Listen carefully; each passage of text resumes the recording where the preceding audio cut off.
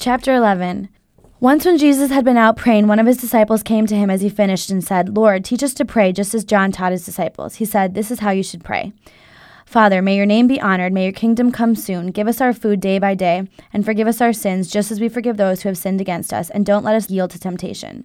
Then, teaching them more about prayer, he used this illustration. Suppose you went to a friend's house at midnight, wanting to borrow 3 loaves of bread. You would say to him, "A friend of mine has just arrived for a visit, and I have nothing for him to eat." He would call out from his bedroom, "Don't bother me. The door is locked for the night, and we are all in bed. I can't help you this time. But I tell you this, though he won't do it as a friend, if you keep knocking long enough, he will get up and give you what you want, so his reputation won't be damaged.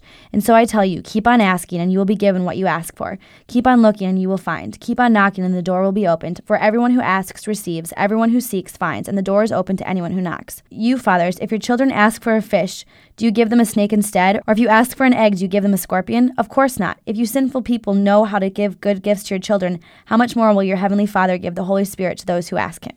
One day Jesus cast a demon out of a man who couldn't speak, and the man's voice returned to him. The crowd was amazed, but some said, "No wonder he can cast out demons. He gets his power from Satan, the prince of demons." Trying to test Jesus, others asked for a miraculous sign from heaven to see if he was from God.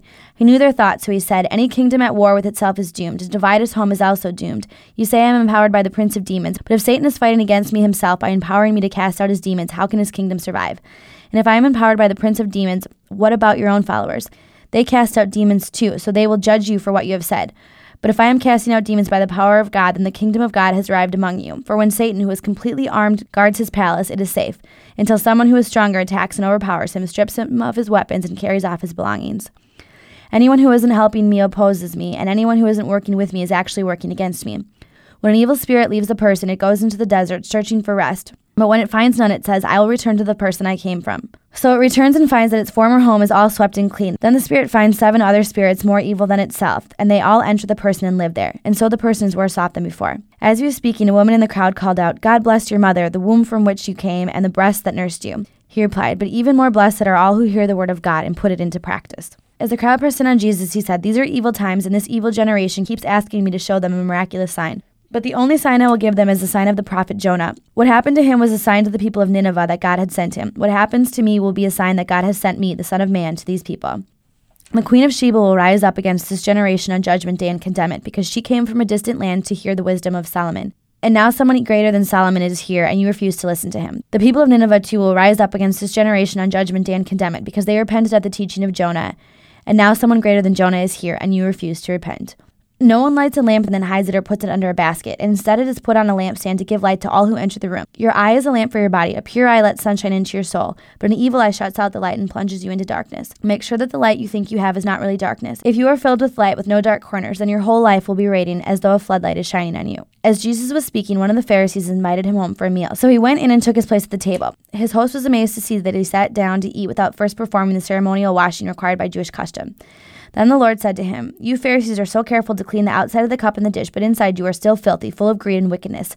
Fools, didn't God make the inside as well as the outside? So give to the needy what you greedily possess, and you will be clean all over. But how terrible it would be for you Pharisees, for you are careful to tithe even the tiniest part of your income, but you completely forget about justice and the love of God. You should tithe, yes, but you should not leave undone the more important things. How terrible it will be for you Pharisees! For how you love the seats of honor in the synagogues and the respectful greetings from everyone as you walk through the markets. Yes, how terrible it will be for you. But you are like hidden graves in a field. People walk over them without knowing the corruption they are stepping on." "Teacher," said an expert in religious law, "you have insulted us too in what you have just said." "Yes," said Jesus. "How terrible it will be for you experts in religious law, for you crush people beneath impossible religious demands, and you never lift a finger to help ease the burden.